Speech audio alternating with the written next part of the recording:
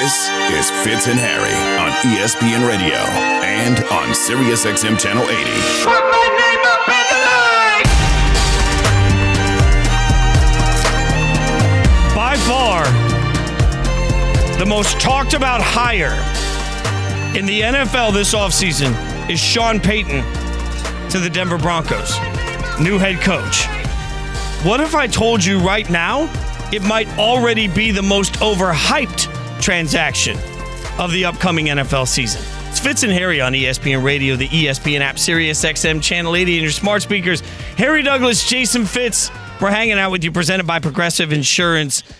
And HD, we got a ton of conversation happening about everything going on with Sean Payton. We got a ton of conversation going on about everything happening with Mike McCarthy. And it's funny because the two might actually be related. Hear me out here. I know everybody loves to talk, frankly, about Mike McCarthy and all the shortcomings of McCarthy, right? They want to talk about everything he doesn't do well as a coach, and everything he did well at Green Bay was obviously because he had one Aaron Rodgers as his quarterback. But at the same time, we don't hold Sean Payton to that same standard. And when you actually look at their win percentages, their division titles, their Super Bowls, they're wildly similar coaches. Is it possible we're blowing up Sean Payton to be something that's holding him to a completely different standard than one Mike McCarthy? Ooh, it's a great possibility, and I like the way you worded everything that you just said. Now, when I look at both of these guys, Fitz, Mike McCarthy, he's been coaching 16 seasons, right? He's only had 4 losing ones, and those seasons were 2008, 17, 18, and 2020. You look at Sean Payton, he's been coaching 15 years, and he has 4 losing seasons as well, 2007, 14, 15, and 16. When you look at both of the guys, they both have had Hall of Fame quarterbacks in Aaron Rodgers with McCarthy when he's won a Super Bowl in 2010, but then you also look at Sean Payton in 2009 winning his Super Bowl with Drew Brees. I think we more so knew Sean Payton and Drew Brees being, glued together at the hip. I don't know if necessarily that was the case the entire years that Aaron Rodgers or when Brett Favre was there with Mike McCarthy.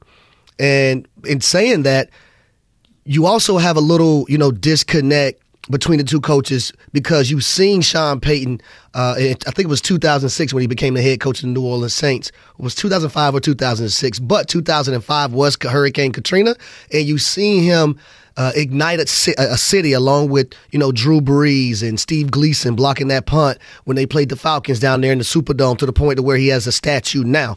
There's the difference between these two guys. I think also the difference is that Mike McCarthy, I don't think is viewed as an alpha male more so than we view Sean Payton as. So when Sean Payton goes to a team, he's going to, demand and command a room probably more so than Mike McCarthy is. Not saying that Mike McCarthy can't do it, but I just think that's the mindset of a lot of people. I mean, there's no denying that Drew Brees got better as a quarterback under Sean Payton. I will not take that away from him. In fact, if you look at his 5 years in San Diego, Drew Brees completed about 62% of his passes. He had a touchdown ratio of 4.4 and had an interception ratio of 2.9.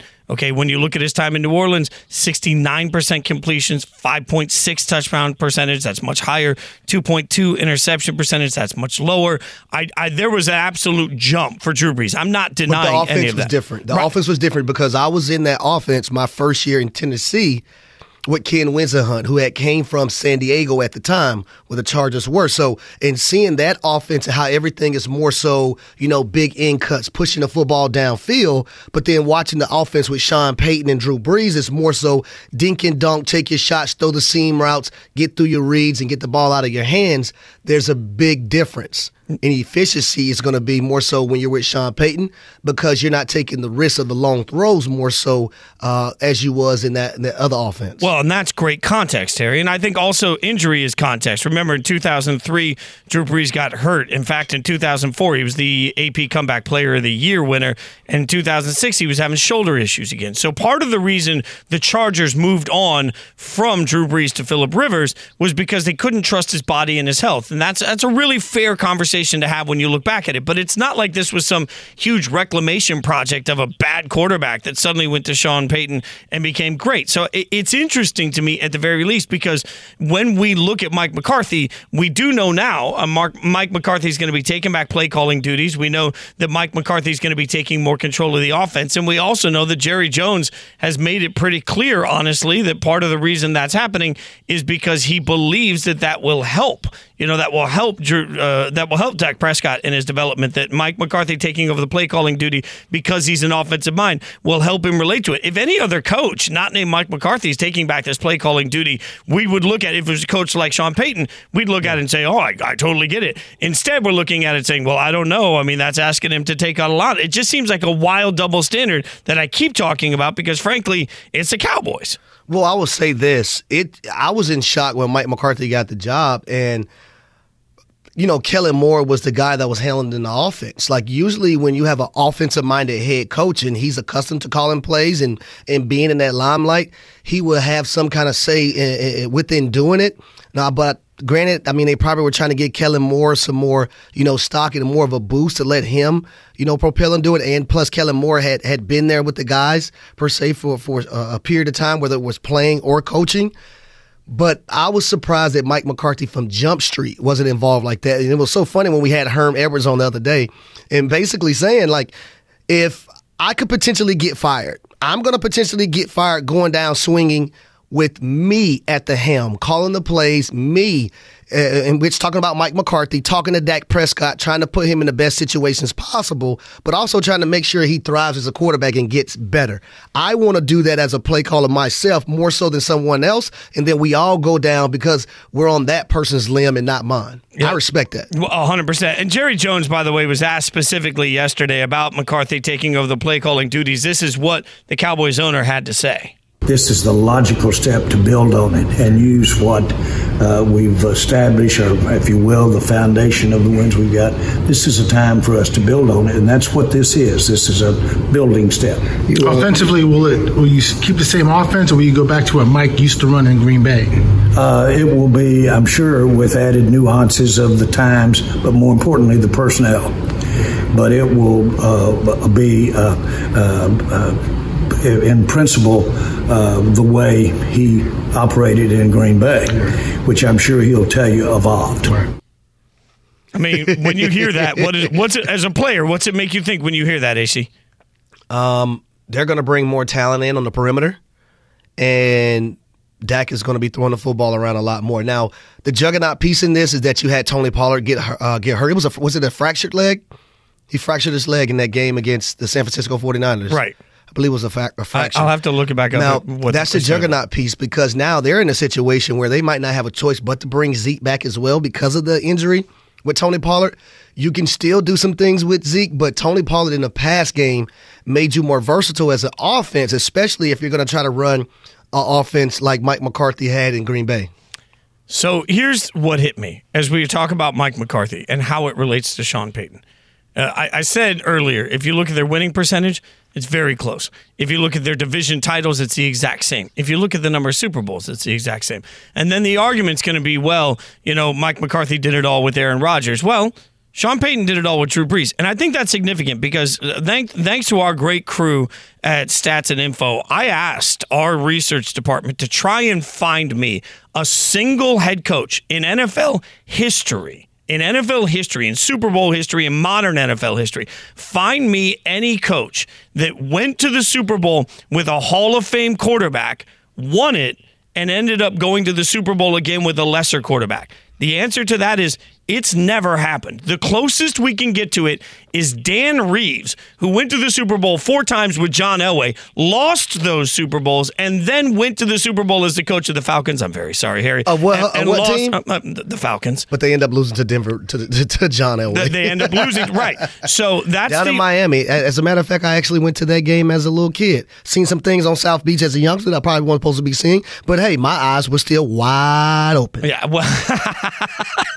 Well, he had Chris Chandler as his quarterback for the Falcons. So he obviously went from wasn't even Mardi Gras. I mean, he went from a Hall of Fame quarterback to just a guy, right? If you realistically look at what we are asking Sean Payton to do, We are asking Sean Payton, who has gone to a Super Bowl with a Hall of Fame caliber quarterback, to do something that no other coach in NFL history has done, which is go to the Super Bowl again and win it. And if you're the Broncos, you didn't give up draft equity to just try and get there. You gave up draft equity and a ton of money because you think he can win the Super Bowl. It has never been done before. And in fact, the best living, breathing, current example we have of that is Bill Belichick, who won a bunch of Super Bowls and hasn't gotten back since without his Hall of Fame quarterback. It doesn't necessarily mean that the coach isn't good, Harry. It just means sometimes we have to remember that there are beautiful combinations that are perfect in time of coach and quarterback together. Andy Reid and Patrick Mahomes being one of those, right? But there are beautiful combinations. That doesn't mean that that's what he has in Denver, which raises a huge question. And all of the expectations we have on Sean Payton in Denver. But there is one thing he has to do in order to be successful. We'll tell you what it is next. Fitz and Harry on ESPN Radio and the ESPN app. Adam Schefter reporting that the Broncos and Saints have reached a deal on compensation for Sean Payton. They understand this has to fix Russell Wilson. They hired Sean Payton because he's really freaking good. Who needs draft picks when you've got Sean Payton? Fitz and Harry, the podcast.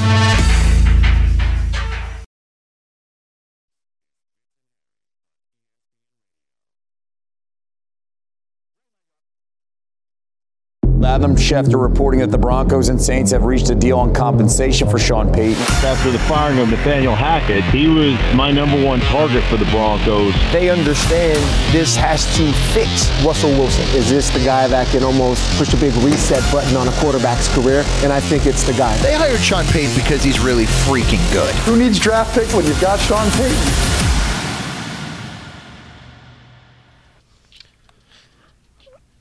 It blows my mind. What we just hear, who needs draft picks when you got Sean Payton, which is a little bit said in jest in that moment. You can sort of laugh about it, but then you look at the historic numbers on it. You look at the win-loss numbers. You look at the division titles. You look at the Super Bowls won. Statistically, if you were just looking on paper and didn't have any brand associated with anything, Mike McCarthy and Sean Payton are basically the same coach. So now it all comes down to who needs draft picks if you have Sean Payton? If Sean Payton can do one almost impossible thing. Fitz and Harry on ESPN Radio, the ESPN app, Sirius XM Channel 80. Harry Douglas, Jason Fitz, we're presented by Progressive Insurance. Harry, got to get an update, by the way. Harry's in Texas getting ready for the XFL. Did you slip and fall? Like, I hear it's icy down there. You live in Atlanta. Yeah. Texas has no preparation for these sorts of things. You have no preparation for these sorts of things. You live in Atlanta. Like, do you have, like, little shoes with, like, ice spikes on them? What are we doing? Like, how are we getting around? I almost slip and fell this morning coming up into the studio that I'm actually doing the show from today and have been doing from all week. And shout out to the people who's made me feel at home here. I got my own little area. They come in and check on me from every now and then. They gave me a little key card. I can just get in and out the building. Didn't know me from an apple or orange and just welcome me with open arms. I really appreciate that, everyone here. But is somebody going to come help you walk you to your car then afterwards? Oh, no. I'm athletic now. Sure. I almost slipped and fell this morning, though, so I can only imagine how many other people. Plus, I am stuck in Dallas, and I need to get out of here because, see, I'm supposed to go up to New York. I'm supposed to do Get Up in the morning. I'm also potentially could be doing First Take in the morning, and we're supposed to be in studio together tomorrow as well. My flight is supposed to leave at 4:44 p.m. Third. We ranked and third. Now it's pushed back to 8 p.m. So the chances of me making this flight and it leaving are getting slimmer and slimmer by the moment. Yeah, the scary part about that is the later in the day it gets when you're in the South trying to fly out, the colder it gets and the less the airport seem to be sort of ready for that. It's going to be a particularly cold weekend in Connecticut, though, so if you don't make it in time but you still want to come up, maybe drive to my place and be Big Spoon, I might need the warmth. I'm just saying, I'm just throwing out the offer just in case. You don't get out of here.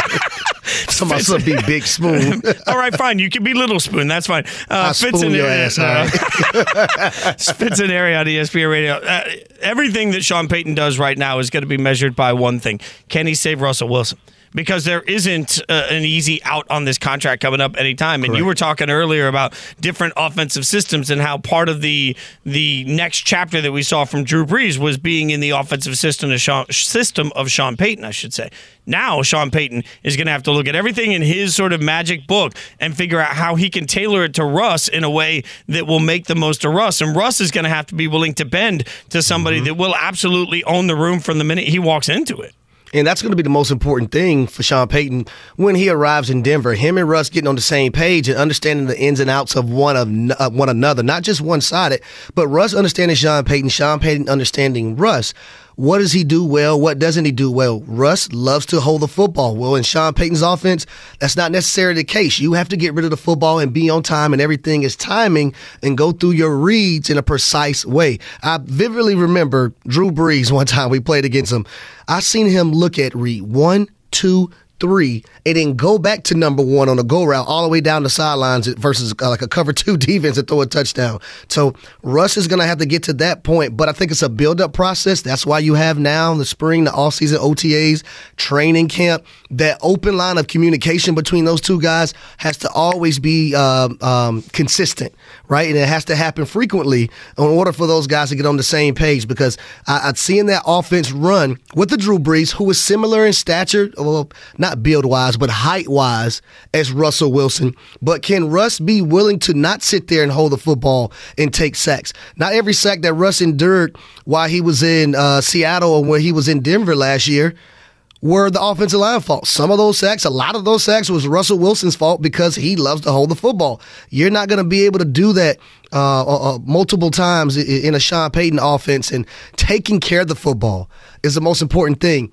What happened to Sean Payton when Jameis went there? Hey, learn behind Drew, learn how to take care of the football. For the most part, Jameis did a decent job of it, but Russell Wilson turned the football over frequently last year, got to value the football. That's something big that Sean Payton is going to talk to him about and lean heavily on. Well, this is what Diana Rossini, ESPN NFL reporter, said on Get Up about the relationship between Payton and Russell, and frankly, who's in charge. This is going to be Sean Payton's team. He's going to be the one making all the decisions. Nathaniel Hackett famously said when he took the job, whatever Russell Wilson wants, Russell's going to get. Guess what? Whatever Sean Payton wants is what Sean Payton's going to get now. And I think Russell's going to find out pretty quickly that's how he runs it. Here's the only fine line on that, Harry. And I think you know this better than anybody, having lived in locker rooms for years. This year, in 2023, a 35-year-old Russell Wilson would have a dead cap hit of $107 million if he wasn't with the team. He will be with the team no matter what. In 2024, a 36-year-old Russell Wilson would have a dead cap hit of $85 million. He's going to be with the team no matter what. In fact, if you look at Spotrac.com, which does a nice job of telling you where teams can easily get out of a contract, they can't get out of this contract in a foreseeable, easy way until after the 2025 season, after he's 37 years old. So you're talking about 3 more full years of you're screwed if it doesn't work with Russ, and that's real at this point. So well, I'll say this. If anybody, I think, because I'm not going to say he can't be fixed, but if anybody was to fix him, I won't say I'll bet every dollar to my name on Sean Payton, but I'll put some money on it because he's going to be able to provide that stability for Russell Wilson. Also, balance on offense, multiple personnel groupings, guys going in and out, keeping a defense off balance so the defense just can't tee on Russ and, run exotic blitzes against the offensive line and protection plans and stuff like that. So I think it's a good fit for Russ, but also I think the most important part, though, Fitz, is having an alpha male in there as your head coach and also your play caller, that he will listen to you. Now, Sean Payton's not going to be bullheaded and not listen to anything Russ has to say, but at the end of the day, it's going to be Sean Payton's voice that Russell Wilson hears and understands that, okay, this is my coach, this is how it's going to be, I need to adapt. But there has to be some understanding that what you can't do is come in so dogmatic that you just lose Russ right out of the gate, right? Like, there is this weird element in my mind of, like, you've got to find a way to communicate with Russ in a way where his love languages are still hit, because he's part of your team for the next 3 years. That's the weirdest part of it to me, Harry, is like, in a beautiful world, Sean Payton can just come in and say, it's my way or the highway, and it doesn't matter what you think. Well, it doesn't work like that. Like like in 2023 with any coach. Now you have to understand that's fair. What times we're in, and that's not the way you can approach situations and just come into situations. But you can set the standard and you can set the tone to where the team understands where you're coming from on all cylinders. Yeah, it feels like the communication's got to be handled just right, and everything they accomplish for the next couple of years is going to be judged simply by whether or not he's able to fix whatever Russ is. Because let's be real, we thought a year ago that the signing of Russ was absolutely massive. Now we sit around and we're not sure. So obviously there's a lot of work to be done for him. In the meantime, Fitz and Harry presented by Progressive Insurance. Looking for a career path with flexibility and great pay and benefits? Go to progressive.com/careers and apply online today. Things don't work out, Russ might be doing that sooner than he thinks. In the meantime, is there no chance Lamar Jackson leaves the Ravens this offseason? We'll ask someone with much more knowledge on this situation. We'll figure it out next.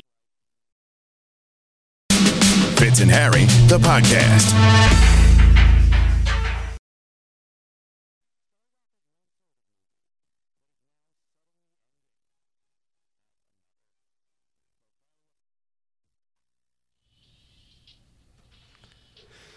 It's Fitz and Harry on ESPN Radio, the ESPN app, Sirius XM, Channel 80. Harry Douglas, Jason Fitz. HD's down in Texas getting ready for the XFL season, and we're going to actually talk some XFL on this show. Not every show will be as focused on it, but we will, because Harry Douglas going to be out on them sidelines, out getting that sideline reporting work going on, and I'll be hosting on Sundays. There'll be a digital show that sort of supports some of the highlights and then sets up the big game every Sunday for us for the XFL every single weekend. So we're both going to be sort of XFL, experts, gurus, XFL golden gods. This show is going to know everything there is to know about the XFL. But I am excited, Harry. I mean, I think when you talk about what the XFL is going to bring to everybody and the opportunity to pay attention to names we've seen, it is important. People listening might roll their eyes and think, I've seen this before, I've been here before. Well, this version of the XFL has a lot of players that fans, frankly, will know.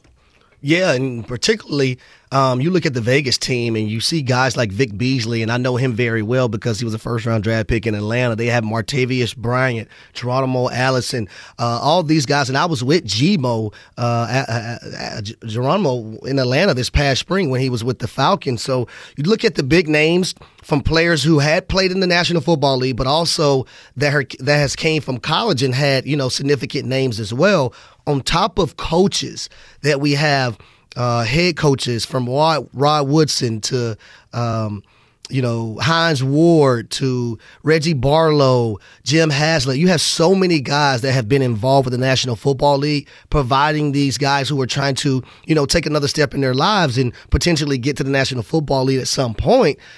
Valuable information on how to be a pro, what it's like at the NFL level, but keeping it in an XFL style and even a few rule changes, more so than the National Football League game. And if they go well, they could potentially be brought to the NFL at some point as well. So looking forward to that. One thing I really liked about the XFL last iteration of it was that, frankly, they had the replay ref mic'd up. So the replay ref would constantly come in and you could hear what they were looking at and seeing, which I thought was really important to the process of understanding replay. I also really love the fact, obviously, look, I'm never going to hide the fact that we're broadcasting XFL games, so I think that's significant for ESPN. But I also like the fact that on Sundays, ABC, ESPN are going to be carrying games. So it makes it really easy to get into that habit of knowing it's Sunday, the XFL is on. I just think we're such habit viewers in general in life. I like continuity. I like an easy standard for everybody. So even as simple as knowing that every Sunday night there is a game that you will be able to watch on ESPN or ESPN2 makes it much easier to sort of find the games, find the action. And the only other thing I'd say, Harry, about that is that, when the numbers come out, everybody will talk about the ratings and how it compares to the NFL. I'm excited for it. I'm excited. I think that this thing has a real chance to really latch on with people. And compared to what else you would be watching on a Saturday or Sunday, it has a chance to do really well. What do you think?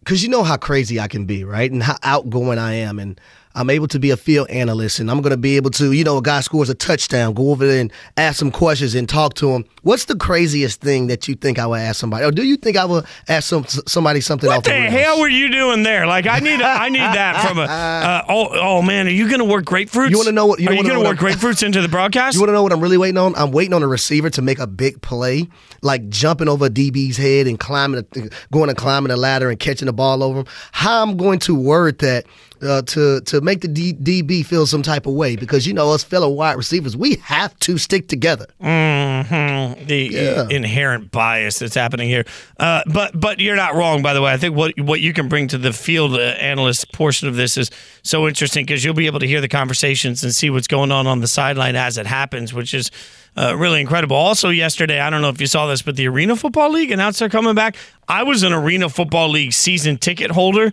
back for the Nashville Cats. Like, I am a longtime Arena Football League fanatic. I'm just telling you right now, if there's an arena team that moves to Hartford, because they haven't told us where the cities are going to be. They've just told us they're returning. If Hartford gets an Arena Football League team, I am going to actually buy with my own money season tickets. Like, I'm going to spend my cash on that. Like, this just speaks to what we love. Like, more football is always better football. So my wife loved the Arena Football. She used to cheer for the Georgia Force back in the day, and she said she used to cheer for the Falcons and also cheer for the Hawks. She said her favorite team to cheer for, though, was the Georgia Force in Arena Football. She enjoyed that more so than any of them. Oh, well, that's kind of crazy. I'll be honest.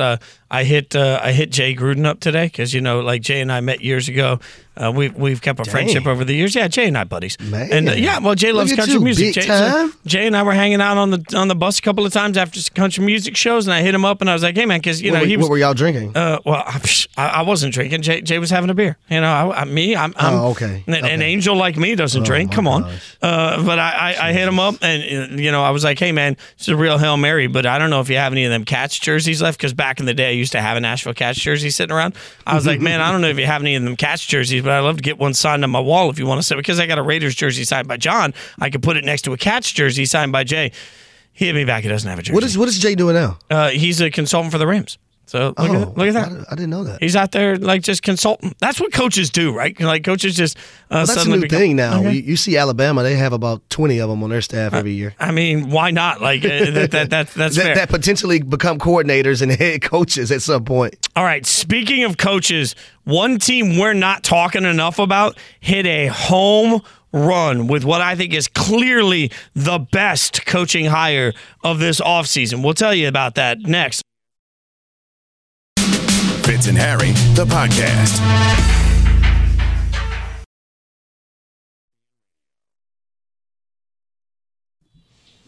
Fitz and Harry on ESPN Radio, the ESPN app, Sirius XM Channel 80, presented by Progressive Insurance. Harry Douglas, I'm Jason Fitz.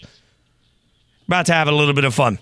Our Wolfpack is about to grow by one, as I like to say all the time. But Harry, one of the worst things for me about being a lifelong diehard Raiders fan is that I feel like every time there's some great documentary or 30 for 30, it reminds me of a painful loss in my life, right? It reminds me of one of the times I sat there and wept while the Raiders lost a game. There's a new one of those. It's called Bullies of Baltimore. It's the next 30 for 30 about the 2000 Ravens. Starts on February 5th at 8:30 p.m.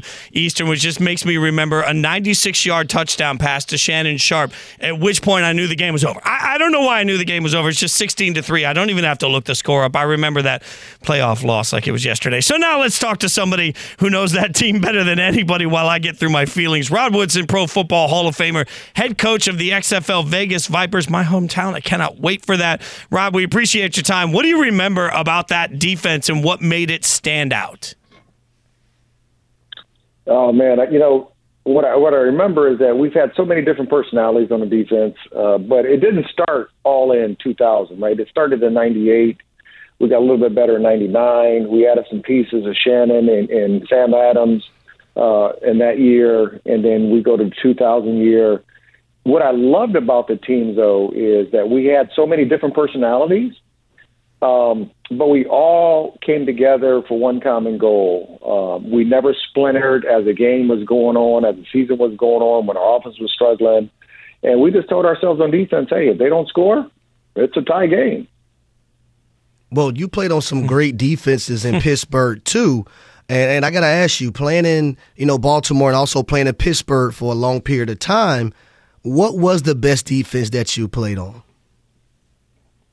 Well, statistically, it was the one in Baltimore. But we just did it for a really long time in Pittsburgh, right? So, we were a top 5 defense, 5 years running after Bill Cowher got there.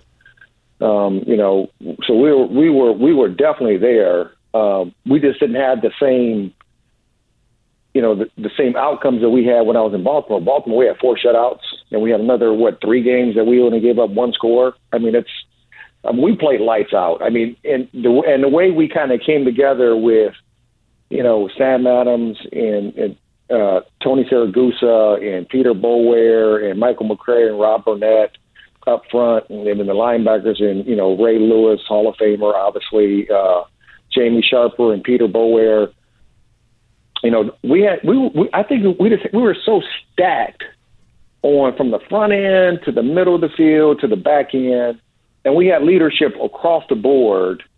I think that's what really made it special, and that's what made it fun, because we knew we didn't have to, overstep our boundaries in a sense, because we knew as a secondary, ain't nobody running the ball against our big guys. So you played for Dick LeBeau too, right? We just sat back and played. I played with Dick, yes. Okay, because I wanted to ask you a question about him, because I had him in Tennessee my last few years. He was our defensive coordinator, even though I play offense. He's one of my favorite coaches. And he didn't even coach me. How was Coach LeBeau there with you in Pittsburgh, and how did he help your career? Man, Dick is awesome, man. Dick is my dude, right? So what I love about Dick, I was 5 years into it when Dick got there with Dom Capers and Bill Cowher. But one thing that Dick was like, he allowed all his players to be themselves inside of his system. Right, as long as you don't go too rogue or go cowboy, right? And Dick was the same way. Dick was a great player, and he let us know how great he was. But he was a great player. But then he also, what I love about Dick is that Dick has a tremendous memory. Like, he can recite poetry, he can recite books, he can sing songs. I mean, the guy is so talented. But one of the coolest coaches. I mean, Tony Dungy, Dick LeBeau, and I hate, Bill Cowher. I had some really cool guys, but Dick LeBeau, man, he's probably the coolest coach who's accomplished so much as a player and as a coach than anybody else in the league. But he's so humble, he's so likable. And that's what made him so great, man. I love Dick LeBeau. I talked to him last week, and I love everything about the man. And I love his favorite saying. There's times that we'll sit down at breakfast and we'll be eating. He'll say, Harry, sometimes you get the bear, sometimes the bear gets you. That's right. That's right. That was one of his sayings. We're talking and that's what. But that's what he showed us, right? He told us that you're going to get beat. But as long as you get yours, you're good. That's right. We're talking Pro Football Hall of Famer Rod Woodson. Also, Rod, head coach of the XFL's Vegas Vipers, my hometown, where I'm originally from. Very excited for this. What do you think is going to make the XFL stand out for anybody that hasn't watched or isn't aware of it coming back? Well, I think, having a feeder league is really much needed.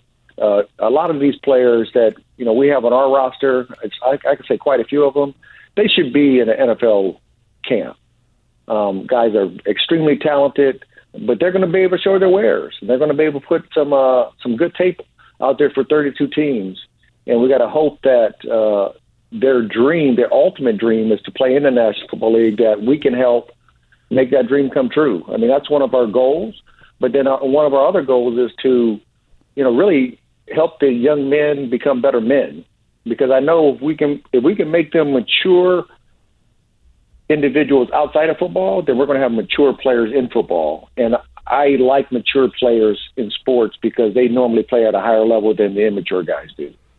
And I got to ask you, how important is it for the XFL to have so many people in front office spaces, in the coaching ranks, and also players that have done it and had success at a high level in the National Football League, as this league is trying to, find its mark and be a staple when the NFL isn't going on. Yeah, I mean, the good thing about that is that you bring in experience, and they have experience from all different, teams and from front office to personnel to coaches, and they all get to collaborate to make it a finished product. And that's what's been pretty fun. It's been great to see how everybody's been working together to make this thing work, to build it out. I think we're going to have a great year, and hopefully our individual team will have a great year. Well, I'm obviously rooting for the Vegas Vipers to have a great year because that's my hometown. So, Rod, we appreciate you hanging out with us. Hope you have a killer year. I hope it was absolutely amazing. Thanks for your time. Thanks for a little insight into that Baltimore defense. Appreciate you. When the Vipers win it all in the XFL, come back on, hang out with us, and just remember your boy when you're sending out some championship gear. I'm just saying, I'm shilling for gear here, Rod. I got you. All right. We appreciate your time. Thanks for hanging out with us. Rod Woodson, Pro Football Hall of Famer, head coach of the XFL's Vegas Vipers. I don't know. He just said he's got me, Harry. So, I feel like now I'm a head to toe. He's a cool dude. I talked to him at a coaching clinic a while ago, and talked to him the other day. We exchanged numbers. Man, I'm going to use him as one of my resources when it comes to the XFL as well. Here's what I think is interesting about everything he just said. He said feeder league for players trying to get in. I think there's also a real opportunity for coaches, for players that want to really get their footing as head coaches, instead of having to work your way up the normal way. This is a way to go out and get head coaching experience right now in the XFL in a way that the rest of the NFL is going to be watching. I think it's really interesting to see what that does for coaching development for a bunch of former players that are there as a voice for these guys trying to get back in the league, but also for former players that want to have their opportunity to truly shine in what they're doing. Rod Woodson, by the way, go ahead. Well, also, I do want to give a major shout out to Casey Amerman, because she does a great job. Vic Morin, he does a great job. Steve Eccles, Ed Placey, Dean Blandino, all these guys are involved within the XFL. So I just wanted to give them a shout out because they're really, putting a lot of time and effort into this so it can be as successful as possible. Excuse me. Yeah, there's a bunch of people behind the scenes working their tails off right now to get the XFL ready, and we're going to talk a lot about it on the show once we hit the end of the Super Bowl, because Harry and I are both involved in different broadcast opportunities around the XFL for ESPN. So I promise you, we will find ways to make you want to watch every second. Don't forget to watch the Bullies of Baltimore, the next 30 for 30 about the 2000 Ravens. That debuts February 5th at 8:30 p.m. Eastern. You can also watch it, of course, in the ESPN app. If you've never gone out there, the entire 30 for 30 library is hanging out waiting for you to consume it. It's a great way to binge watch over the weekend. In the meantime, I know we've got a lot of NFL to get to, and we will, but after last night and what we saw in the NBA, there's a real question happening about, is it championship or bust for one team I never thought we'd be talking about in that way? We'll tell you about it next. Fitz and Harry on ESPN Radio. Fitz and Harry, the podcast.